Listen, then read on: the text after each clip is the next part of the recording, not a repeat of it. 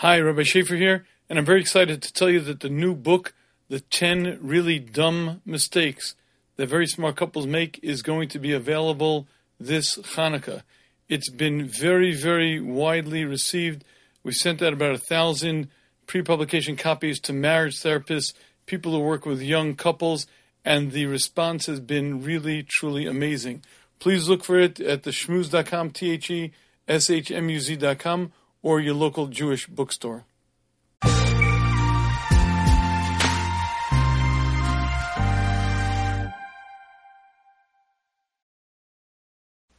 sachmod beis rayecha, do not covet the house of your friend. The sachmod aishes rayecha, do not covet the wife of your friend.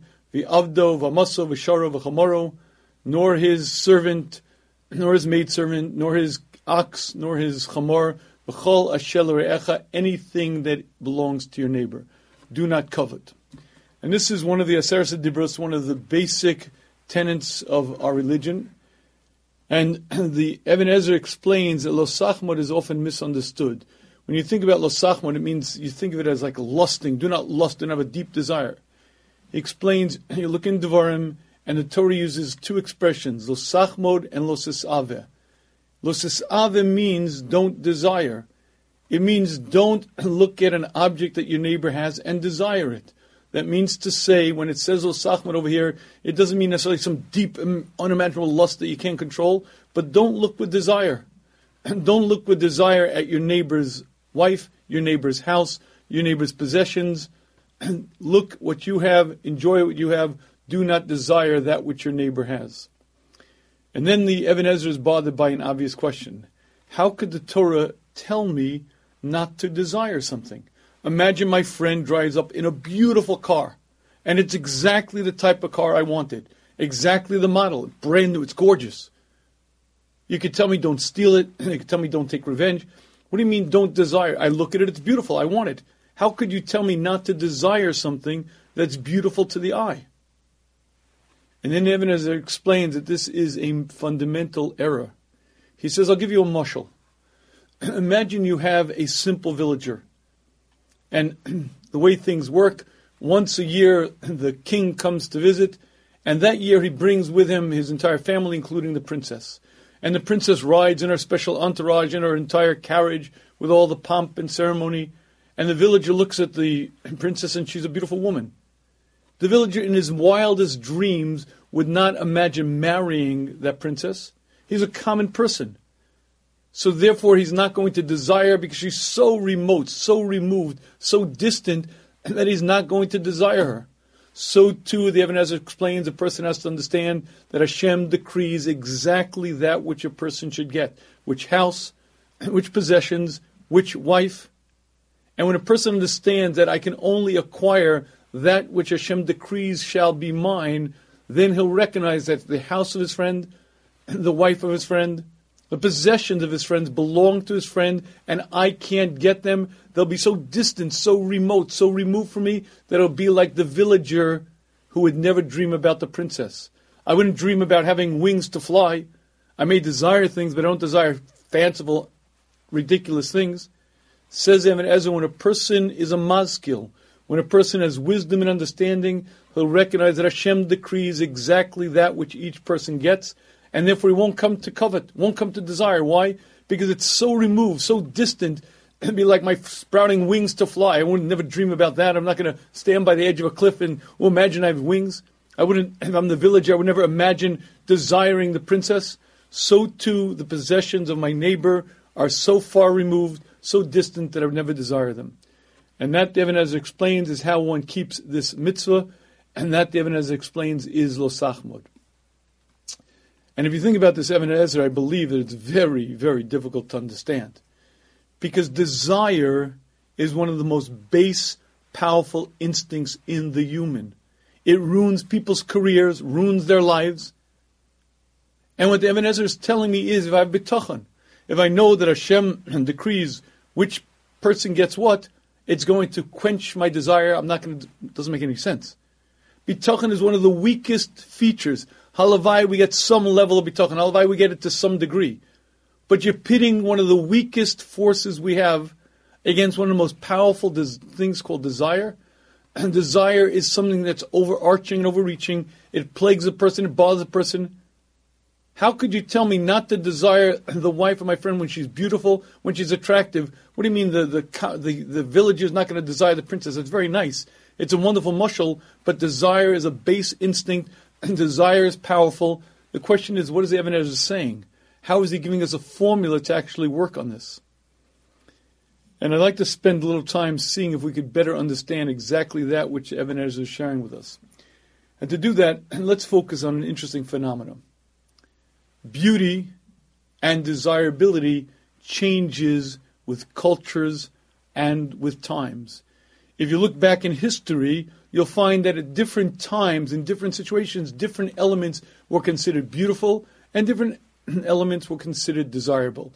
If you go back to ancient Greek, you had to be a very, very wealthy person to be heavy.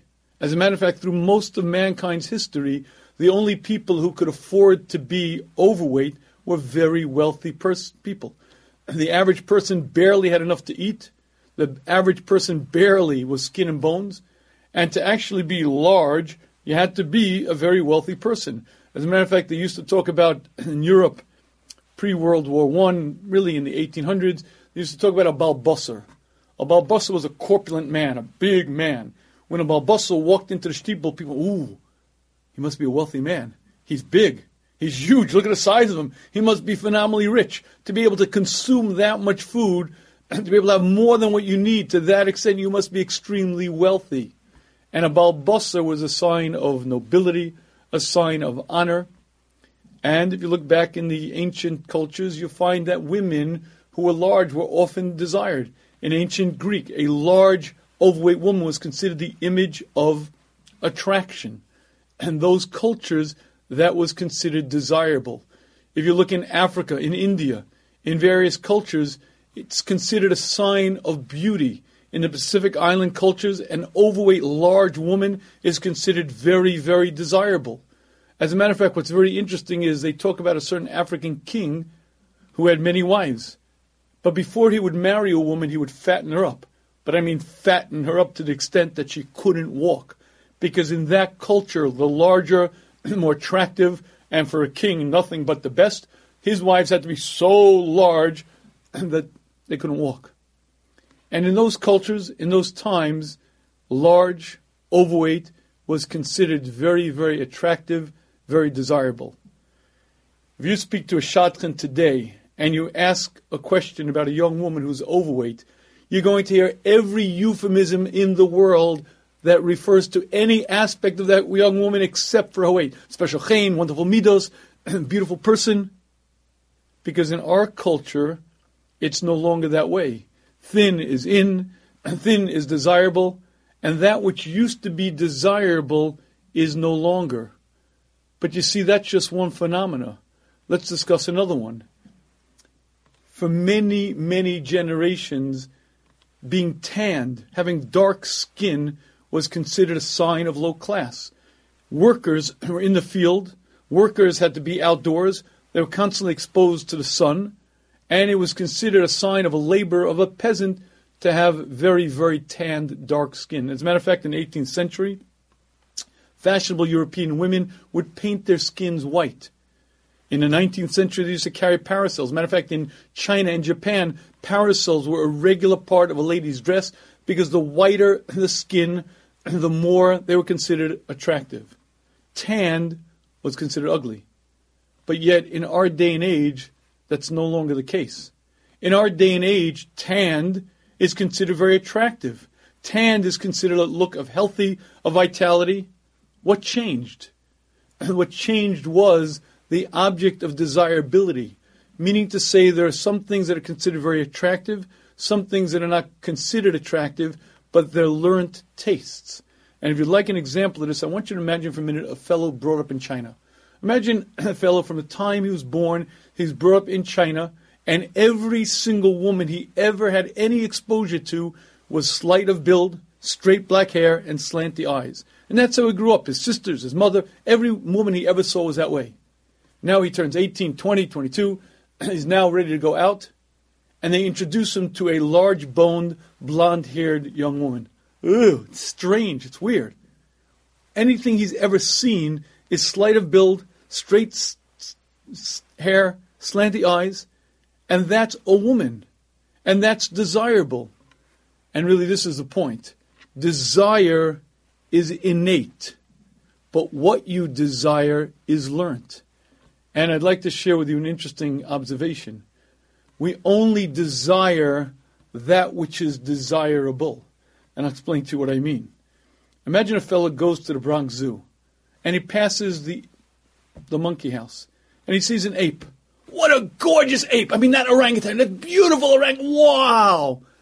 I think we'd be hard-pressed to imagine a fellow attracted to an ape. Why? Because that's not desirable. We desire things that are desirable, but no matter how filled with desire a person is, you're not going to desire an ape, an orangutan. You just don't desire that. You see, desire is innate, but we learn to desire different things. There are certain things that are not desirable at all, and your tastes can be developed. What you desire can change. And I'll give you another very simple example of that. A 15-year-old boy who is attracted to a 14-year-old girl is developmentally normal and healthy. And as a matter of fact, if he's not attracted to a 14-year-old girl, we have to wonder. Okay, fine and well. But what happens when he's 45? When he's 45, if he's attracted to 14-year-old girls, we have a real problem. But why? When he was 15, it was normal. What happened? Well, the answer is your tastes are supposed to change. Your taste and that which you desire grow up with you. You see, desire is innate. Desire is basic to the human. But that which you desire can be trained, can be learned. Typically, it's learned in a very unconscious manner. It's what other people consider desirable. It's what society shows you as desirable.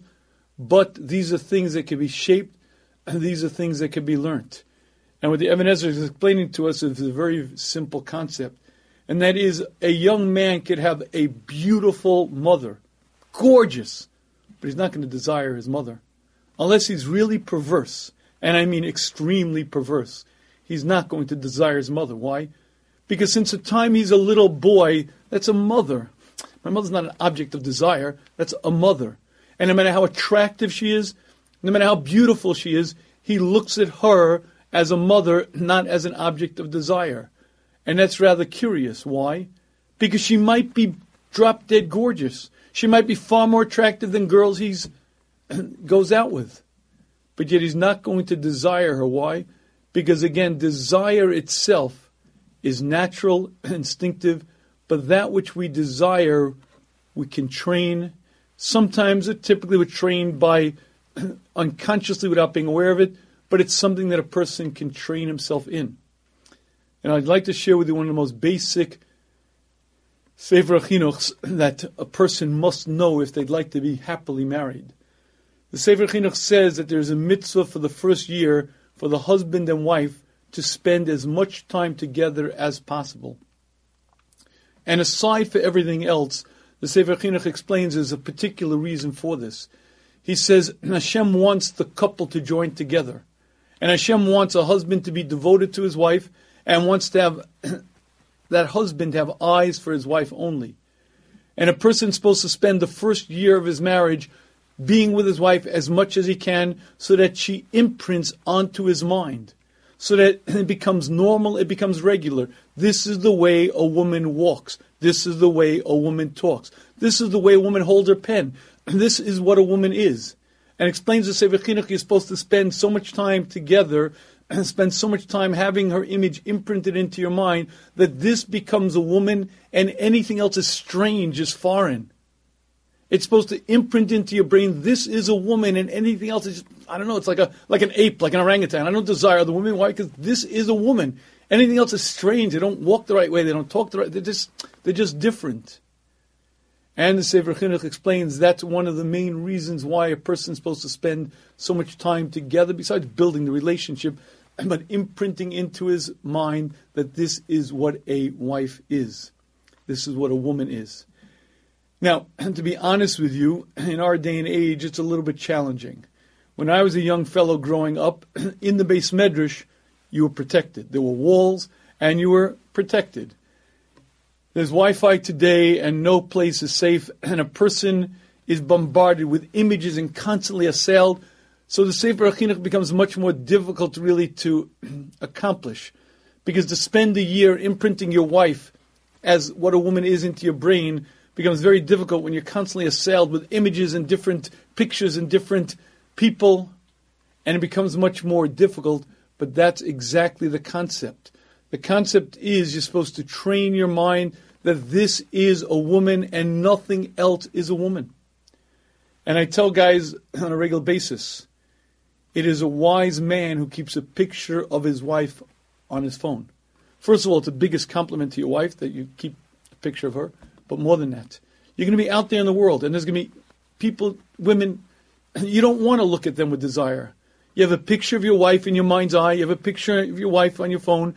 You constantly program yourself, this is a woman and nothing else is.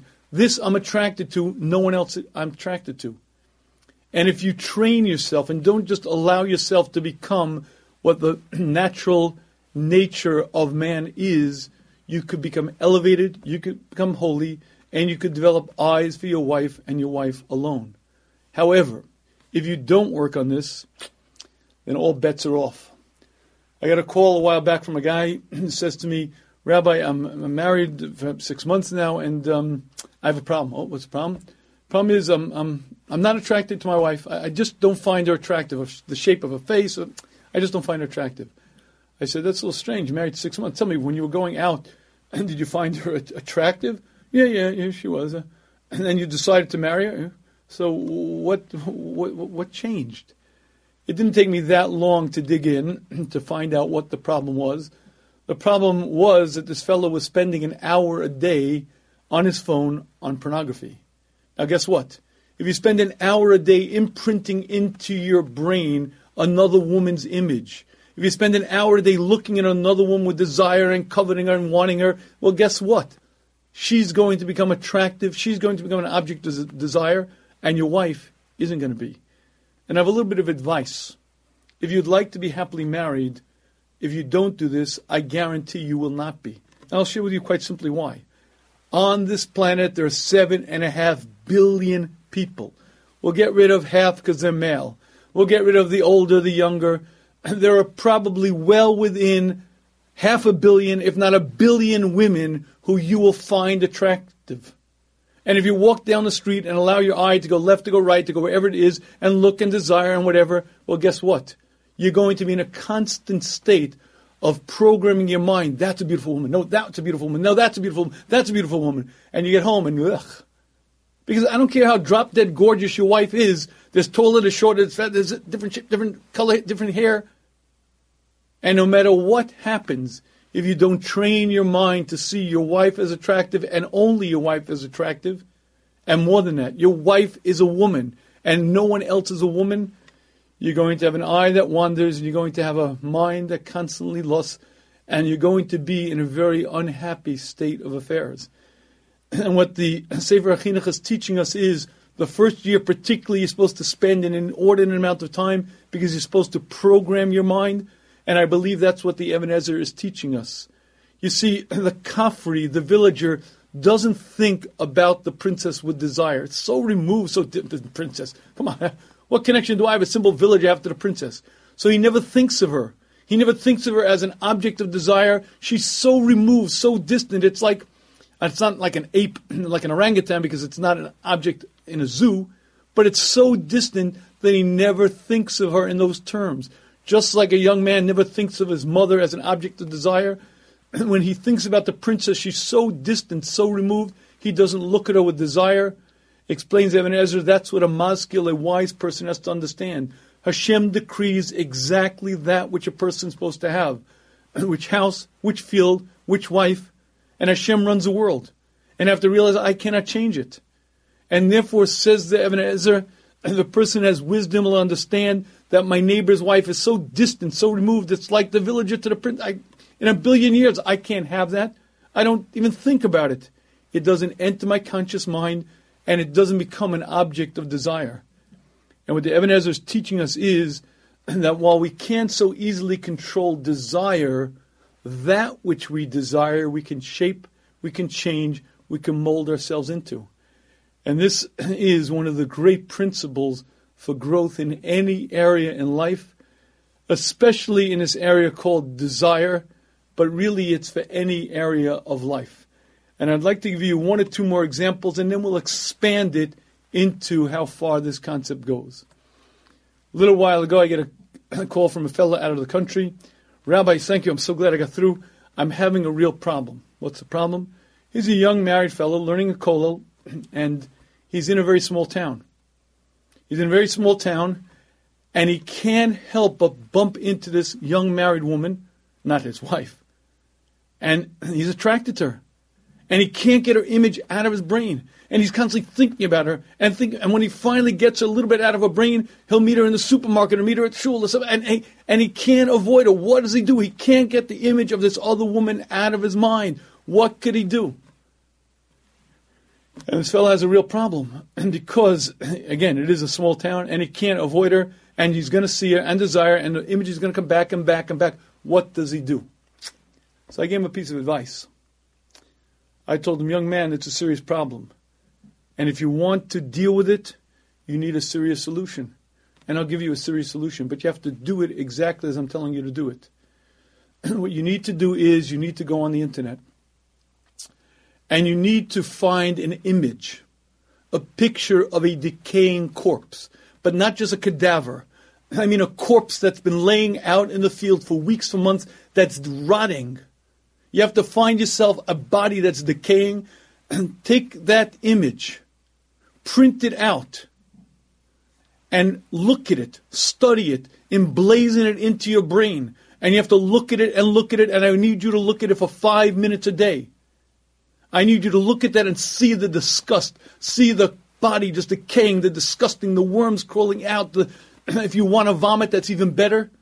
And you imprint it into your brain. And now the second step. From now on, any time the image of that woman comes into your brain, you quickly switch to the image of the corpse. And any time if the image of that woman comes in, you switch to the corpse, I guarantee you're going to solve the problem. Now that is a difficult Musar exercise, but that is how you deal with the problem. Because what you want to do is you want to associate what you consider desirable with something very ugly. You want to learn to connect the two. That which I thought I desired, which was so desirable, is so ugly. And you want to do a mental connection so that when the image of that woman comes into your mind's eye, boom, you bring up the mental image of the corpse. And the reason why this works is because that's exactly what the Ebenezer is teaching us. The thoughts of our minds are things that happen, but we can control them and we can guide them. But the thoughts of my mind are not always true. The thoughts of my mind are not always accurate, but they definitely will shape the way I feel. There is a car magnet that reads as follows: because the way I feel becomes the way I think, becomes who I am forever. If you don't have a Shmooze magnet, go to the Shmooze site. You can click on it, it's free. You can get it. But that expression, because the way we think becomes the way we feel, becomes who we are forever, is the basis of all Musar. It's what the Ebenezer is teaching us, but really it's what Chazal repeat over and over. You see, what I think, the thoughts that cross my mind, begin shaping the way I feel, begin shaping who I am, and I become that forever. But the first step to realize is that not every thought that I think is correct, and not every thought that I think was brought by me. Let's imagine that fellow right now who doesn't want to think about that young woman. I have a very simple question. He's learning Gemara, and he wants to think about the Tosas, and he's thinking about the Tosas, and all of a sudden the image of that woman comes into his brain. Get out of here! And he's back to the Tosas. And then she comes back. Get out of here! He's back to the Tosas. Get out! I don't get it. Who's bringing that image up? He doesn't want to think about her. He doesn't want to see that image. He wants to run from it like he's running from a fire. What brings the image back? And when you understand this concept, you understand the basis of who we are. You see, my brain is a computer. My brain thinks. My brain recalls. My brain processes information. But the computer can be controlled by different forces. If you'd like a mushal, imagine there's a family, 5 school-age kids, and 1 family computer. They're all eating supper, and immediately after supper, all 5 kids vie for the computer. Now, depending on who gets the computer will determine what the keyboard shows, what the screen shows. If one child wants to work on his math homework, he's going to bring up Excel. Another child wants to play a video game, he's going to bring up that. Whichever child gets control of the keyboard determines what we see on the monitor. But imagine that all 5 children have to watch the monitor. And that is the brain. You see, the brain that I have, that I think through, that I process through, is controlled by different forces. And when desire pulls it, then my brain gets hijacked. And desire now takes over my brain. And I don't want to think that thought, but the thought is there. When anger takes over, well, guess what? Someone else took over the keyboard. And now I am looking at that image in my brain that anger has brought up. And it changes my thinking, changes my way of viewing things. And when you get this concept, you're at the first stage of being able to work on yourself.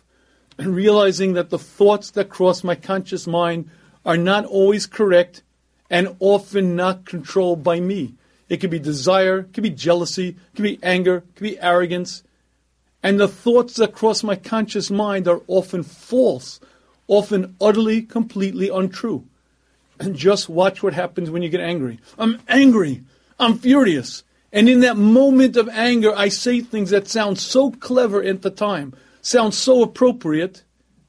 But the next day, when I come back to my equilibrium, I look at myself and I'm aghast. Why did I say that?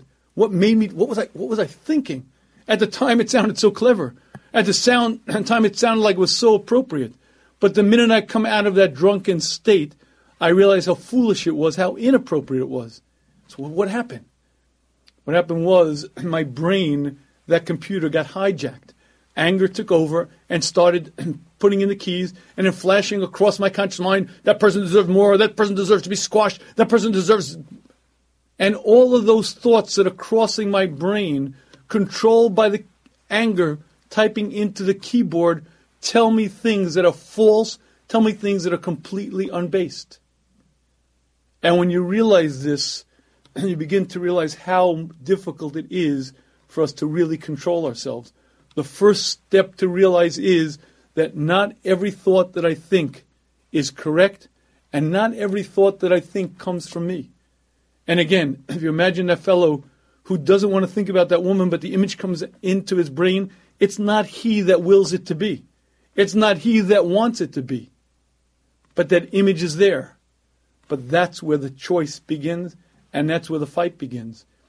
And when the image comes into your brain, do you allow it to settle? Do you allow it to take over? Do you dwell on it? Do you think about it? And do you start lusting after it? Or do you replace it with something else? In the case of that fellow, he needed a very extreme antidote. And so I gave him the example of the corpse. And that's a way of controlling his thinking. Because when the image of desire, the object of desire comes into his brain, he doesn't immediately desire it. He has a split second where he can either reverse it, get her out, and put something else in which case he doesn't come to desire, or he allows himself to desire her. But if he desires her at that moment, he's imprinting that image to be stronger, to be more powerful, to come up more often, and to come up more vividly. And the opposite as well. If he immediately gets rid of the image and doesn't allow desire to settle into it, the image becomes weaker and weaker. It comes into his brain less often. And what happens is the less you think about these thoughts, the more you divorce yourself from them, the more distant they become, the less powerful they become, and less often they bother you. However, if you don't take control, all bets are off. And many, many people walk around subjected to lust, to desire that they cannot control. They can't control because they allowed themselves for years and years to program their brain to desire certain things. And those images become so powerful and so strong, and they keep coming back. And the more you think about it, the more you work on it, the more you allow it to be there, the stronger they become. The antidote is really quite simple. Stop thinking about it. How can I stop thinking about it? That image comes into my brain. I don't want to think about it, but it's there. The answer is you can't not think about it. You have to replace it with something else. I usually tell people, what's the first thing, if I tell you the following, don't think about a pink elephant. Don't think about a pink elephant. What's the first thing you think about a pink elephant? You can't not think about that object. You have to think about something else. You have to train yourself to have other images, to have other things in your brain, to have things that you bring up at will, so that when that image that you don't want comes up, you quickly switch off, quickly switch gears, put the other image in, and then that image that you don't want becomes weaker and weaker, becomes less and less bothersome, and eventually fades away. However, again, if you don't do this, all bets are off. I have an ongoing conversation with a fellow for a good long while now, and I'd like to share with you something very, very frightening. This fellow, when he was a bacher in yeshiva, was a tahar and a kadosh. He never was thought about women. He was not involved in anything. He was involved totally in learning, completely involved in learning. He got married. And when he got married, he discovered something interesting. He had a little bit, but only a little bit of a desire for men. Still wanted his wife and was happily married, but had a little bit of a desire for men. But that was not his problem. His problem was, unfortunately, he has OCD, obsessive compulsive disorder. If you know anything about OCD, the obsessive thoughts keep plaguing and plaguing and plaguing. And if you don't deal with a trained professional who knows how to work with obsessive thinking, you're toast. And what happened to this fellow was he began thinking about the fact that maybe he desires men a little bit. And that began playing. Why do I desire men? I should only desire my wife. But why? And he would get himself worked into this tizzy. And what he would be doing without even realizing it is reinforcing his desire for men, because he constantly brought up this thought, constantly worried about it, constantly plagued himself about it. And I said to him, you have to stop. You have a very small problem and a major problem. Your very small problem is that you're a little bit attracted to men, but you're happily married still, and you still desire your wife. If you learn to control this obsessive thinking, you could be a very successfully married person, a very happy individual. But if you don't deal with a professional, and if you don't deal with this obsessive thinking, you're going to find yourself in a very, very unfortunate place. Well, I wasn't too convincing, and he didn't really accept, and we had ongoing conversations, and as time went on, his desire for men became stronger and stronger until after a long enough time, he got to a point where he only desired men and couldn't even bring himself to desire his wife. Because he kept bringing up men as an image of desire. And see, I want him. Why do I want him? Because I want him, but I want him, but I don't want him. I do, but I do want him. I don't know. And his brain would constantly dwell, constantly think, and he began attaching more desire to the image of a man, more desire, until he changed himself into a vastly different person. When he started out that way, it was not the way he was. When he started out, it was a little bit of an inclination. He deeply desired his wife, a little bit of an inclination for men, but he allowed himself more and more for that desire to become changed. He allowed himself to become far more in that direction. And he now finds himself in a very, very difficult situation, because when you're married to a woman, you have children, and you want to be married to her, and you love her, but you don't desire her, you're in big trouble. And this really is the point that the Ibn Ezra is teaching us. And that is, desire is natural to a person, but what you desire is learned. If you're brought up in a culture where all women are very slim, straight black hair, slanty eyes, that's what you're going to desire. If you're brought up in a culture where very large women is considered desirable, that's what you're going to desire. But you can control that. You can train yourself. You don't have to be subject to the whims and the fancies of desire. You can train yourself that this is a woman. My wife, that image, that's a woman and no one else is. But you have to do that. You have to train yourself. You have to emblazon that image in your brain. Train yourself that that is what a woman is, and no one else. It's weird, it's ugly, it's disgusting. It's not a woman. It's weird, whatever, it's weird. Now, in the beginning, it may feel strange because I used to think she's so, it's not attractive, not even a woman. And you train yourself.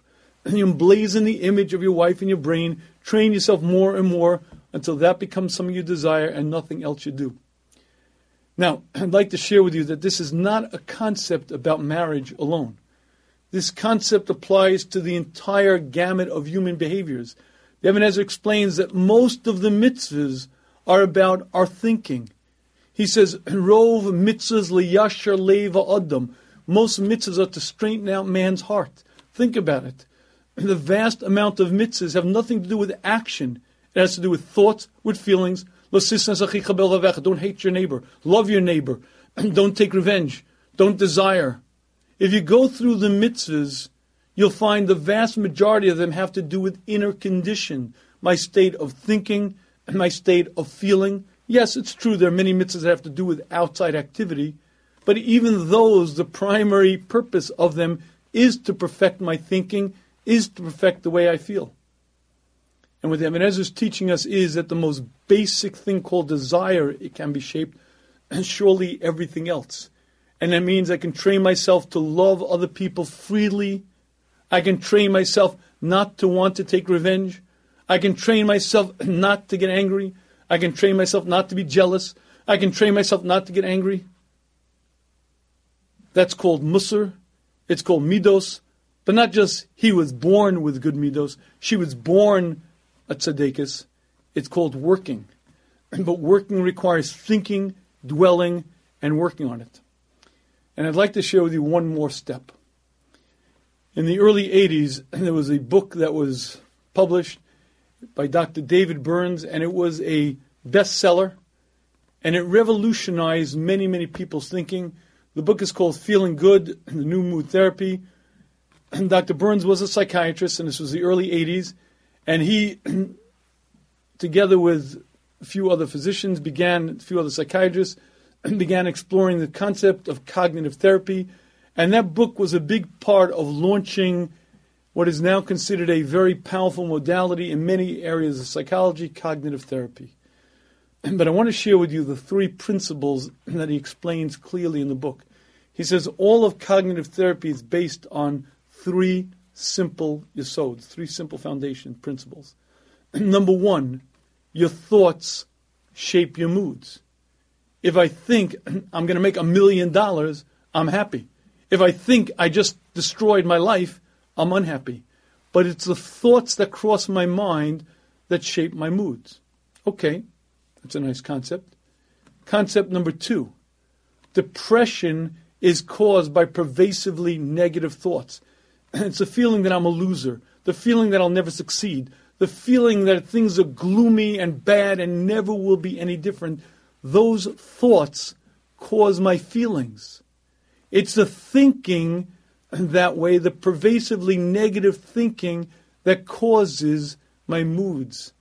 It happens to be true that there are different people. Some people have an optimistic bias. By nature, their brain just spews out optimistic, happy thoughts. And some people are the opposite. They have a pessimistic bias. By nature, they tend to dwell and think negative thoughts. But it's the thoughts that cross your conscious mind that shape your mood. And a depressed person got into that state of depression because of the pervasively negative thoughts. But it's a third principle that is most eye-opening. He says clinical studies have proven that those negative thoughts are almost always grossly distorted, that they're twisted. And he gives many, many examples of people who are extraordinarily successful, but the thoughts that cross their brain are that they're a loser. A person could be brilliant, but he thinks he's dumb. And he gives an example. A college student was depressed, and she comes to him, and she knew, her first midterm, she knew she blew it. There were 17 questions out of 100, and 17 questions she knew she got wrong. She was certain. She was certain she got them wrong. Now, she was a very bright student, and she studied, and she was doing very well, and she realized she's going to flunk out of college. 17 out of 100 she got wrong, until she got the grade. The professor gave her an 83 and said, this is the highest grade of any student I've ever had in this course. It's true she got 17 wrong, she got 83 right, and she got an A+ because it was the highest grade that anyone had ever gotten on that test from that professor.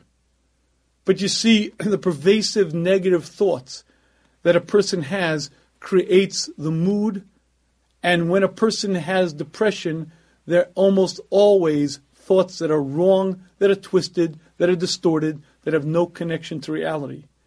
Now, the reason why this is so brilliant and therapeutic is because once you realize that my thoughts have no connection to reality, you can start deprogramming yourself. But you have to do just that. You have to write down your accomplishments. You have to write down the reality. You have to deal with the twisted thoughts. And I'd like to share with you what Dr. Burns has brought to the world. And that is something that the Ibn Ezra put in writing 500, 600 years ago, maybe more. That which Chazal told us thousands of years ago. And that is the thoughts of my mind shape my feelings. But the thoughts of my mind are not always correct. And the thoughts of my mind are not always driven by me. Now, if you deal with depression, you have to deal with it. It's wise to work with a professional because finding your twisted thinking, finding where you're off in your thinking isn't always so easy. But the basic work is to learn to control your thoughts. But that is most of Avodas Hashem. What the Ibn Ezra is teaching us is a concept that applies to everything. You see, don't desire not just your neighbor's wife, his car, his house, chamoro, shoro, v'chol asher rayecha. Don't desire anything that your neighbor, how could I not desire? He showed up in that green Jag, and that was the color I always wanted. It's the most gorgeous car. If you understand that Hashem gives that which each person is supposed to have, and that which he has, I can't have, and more than Hashem gives me what I need, you won't desire it. It's not an object. It never enters your conscious mind as something that I want. When he drives up, if you say to yourself, man, that is gorgeous, I wish I had it. That car, I need it, I want it. All of a sudden you start desiring it. All of a sudden you start needing it. All of a sudden you start wanting it, needing it, desiring it, and it becomes stronger and stronger. You become jealous, and before you know it, it spins out of control. But if before it even enters that stage, you stop yourself and you say, that's his, and Hashem gives him what he's supposed to have, and Hashem gives me what I'm supposed to have, it doesn't become an object of desire. It doesn't become something you need, something you want, something you crave, and you learn to control the thoughts of your mind. This concept is fundamental to everything that we do. What the Ibn Ezra is teaching us is the concept is that the thoughts that cross my brain are things that I don't always control. They're certainly not always true, but they will shape immediately how I feel. If a person wants to be happily married, you have to work on that. If a person wants to be happy about anything, you have to work on that. Because no matter what I have, other people are going to have better or more, and I'll be ever in a state of needing and wanting. And it's not just about women, it's about cars, it's about money, it's about position, it's honor. He knows how to learn better than me, he does more mitzvahs, he's more famous, whatever it may be. And understanding that objects of desire are things that we learn to desire. Desire is natural. Wanting to be famous might be a natural feeling. Wanting a lot of money may be a natural feeling. But when you recognize that Hashem gives exactly that which I'm supposed to have, and the fact that he has a lot of money and I don't, that's what Hashem decided for him, that's not for me. You don't learn to desire it, you don't want it. You become happy with what you have, and you train yourself to be a happy person as Hashem wants us to be. And I want to close with one last thought, because I don't want you to think that this is only an issue of learning how to control desire. I don't want you to think that it's only based on the culture that you're in. This is a concept that applies to almost every area of life. And more than anything, this is most of Musar. And I want to give you an example. When I was a young man in high school, it was a different time, and almost no one I knew went to beis medrash. After you graduate high school, you went to college, you started your career, you go to become a lawyer, doctor, an Indian chief, you started life. But there was almost no such thing as, certainly no one I knew went to beis medrash. After high school, I went to Israel. I came back. I decided I'm going to Chavetz Chaim, and I parked myself in yeshiva. And I was very happy. I was steiging. I was learning. It was beautiful, beautiful times. And every once in a while, I'd meet one of my buddies from the old days. And oftentimes, they'd be like this strange, Schaefer, what are you doing? What are you wasting your time? I mean, come on. You should be, I'm becoming a lawyer. I'm becoming a doctor. What are you're sitting there learning Gemara. What are you wasting your time? Now, believe me, it didn't bother me at all. And I loved what I was doing. And I was ecstatic with it. But nevertheless, one day during Musa Seder, I started thinking about the following mushal. The mashal is like this. It's afternoon seder, and I'm sitting with my chavrusa in a sandbox. But instead of sand, they're diamonds. There are diamonds all around us. We're sitting in a sandbox filled with diamonds. 2 carat, 5 carat, 10 carat. I pick up one, I show it to my chavrusa. No, it has a little flaw, put it down. Oh, this one, this is beauty. Oh, put that one in pocket. He picks up one that's a 5 carat. Oh, it's a beauty. Yep, he puts it in his pocket. And all day long, we're picking up diamonds, putting this one in the pocket, taking this one, discarding that one. One of my friends from the old days walks in and says, "What are you guys doing, wasting your time? Those little things. This is a rock." And he pulls out a big 10-pound earth rock. Those little things, those are trinkets, they weigh nothing. This is a rock, it weighs 10 pounds. You guys are wasting your time. What do I say to the guy? Nar, your earth rock is worth 10 cents. These diamonds are worth millions of dollars. You're a fool.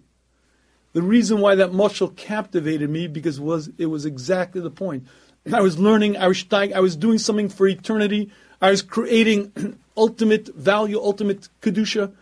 And what he was involved in was nice, but nowhere near what I was doing. But what the mashal did for me was concretize in my mind, crystallize in my mind exactly the point. And it's not just that I'm doing this and I'm happy. What I'm doing is incredibly valuable. Every word of Torah is another mitzvah. Every word of Torah is incalculably valuable. I'm sitting in that box, sitting there with my chavrusa, taking this diamond, that, and a friend comes, "Oh, stone, big 10-pound stone." Nar, your currency is so false and so vaporous. But again, the point of the mashal was I was trying to train my thinking because the thoughts in our mind shape the way we feel. And I wanted to feel the value of Limud Torah. I wanted to feel the value of it. And that's something you have to do. That's all of learning Musar. You have to learn to control the thoughts of your mind. You have to learn to use Mashalim, to learn affirmations. The reason why we learn Musar, and we're supposed to learn Musar every day, and learning Musar every day means from a sefer. And I spend, by the way, it's been 35 years now, I say this all the time, I've been in therapy for 35 years. But not just therapy, intense therapy. Half hour to an hour every single day. Every single day I'm in therapy. Because that's what Musar is. I'm working on my anger, my jealousy, my desire, my emunah, my bitachon. But the way you work on it is you read it, you think about it, you come up with Mishalim, and you say things again and again and again until the thoughts begin becoming pervasive. And until the thoughts get so powerful that they change the way I feel. Suddenly I have more bitachon. Suddenly I see Hashem's presence more. And suddenly I'm no longer jealous. Because the way we think becomes the way we feel, becomes who we are forever. May Hashem grant us the wisdom and understanding to put this into practice.